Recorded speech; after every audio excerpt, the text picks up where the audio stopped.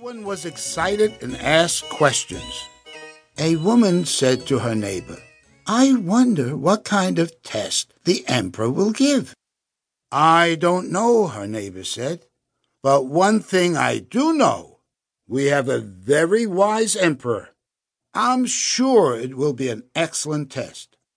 When the advisors had chosen the boys they felt would become a wise ruler, they placed the boys and their families in their chariots. The people cheered as they passed by on their way to the palace. Everyone was excited over who would be the next emperor. When the 7 young boys stood before the emperor, he said, "It is a great honor that you have been picked as the brightest in the land. My plan is for one of you to be trained to become the next emperor. For a kingdom to be successful, an emperor must not only be wise, but should also be courageous and a lover of truth. I will give each of you a test. Since our people live off the land, farming is very important. An emperor must know about crops and soil. In my hand is a container with a seed. You must use this seed. I will examine the plants that you bring back. I plan on picking one of you as the next emperor." Everyone was in shock. No one could understand how a seed could show who is courageous and a lover of truth and wisdom. "Bring the containers with the seeds," ordered the emperor. When the containers were placed before the emperor, he said to the boys, "I want you to go to the library and research the best way to grow this seed.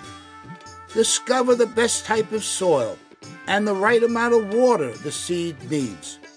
In 1 year, you will show me what you have done." The 7 boys bowed. "Yes, Your Majesty," they said. Then each boy picked a container with the seed. News spread quickly of the emperor's test. Many questioned his wisdom. "Did you hear about the foolish test the emperor made to pick our next ruler?" a woman said to her neighbor. "Yes, I have," he said.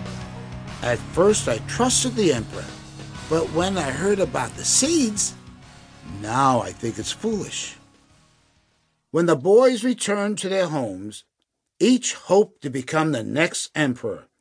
They went to the library and spent much time researching about the best soils and the right amount of water so their seed would become the greatest plant. Ming, one of the boys, carefully planted the seed and watered it with the best water. Eagerly he watched for the plant to sprout, but nothing happened. After 2 months, Ming heard that the other boys' seeds were growing. "This seed should have sprouted in 1 month," Ming said to his dad. "Maybe my soil is bad. I'm going back to the library and do more research. I'll try another soil." After another 2 months, the seed still did not sprout. "Dad," groaned Ming, "what can I do? My seed still isn't growing." Dad felt sorry for Ming.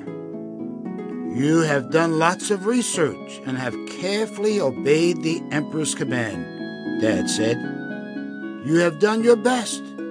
There's not much else you can do." Word spread that Ming's seed was not growing. When one of his friends looked at his pot, he asked, "Why don't you plant another seed? No one will ever know." "I can't do that," exclaimed Ming. "That would be cheating. The emperor warned us not to use another seed." In Ming's school, many of the students laughed at him and called him names for not planting another seed. "Why are you so foolish?" a boy yelled out. "The emperor would never know if you used another seed."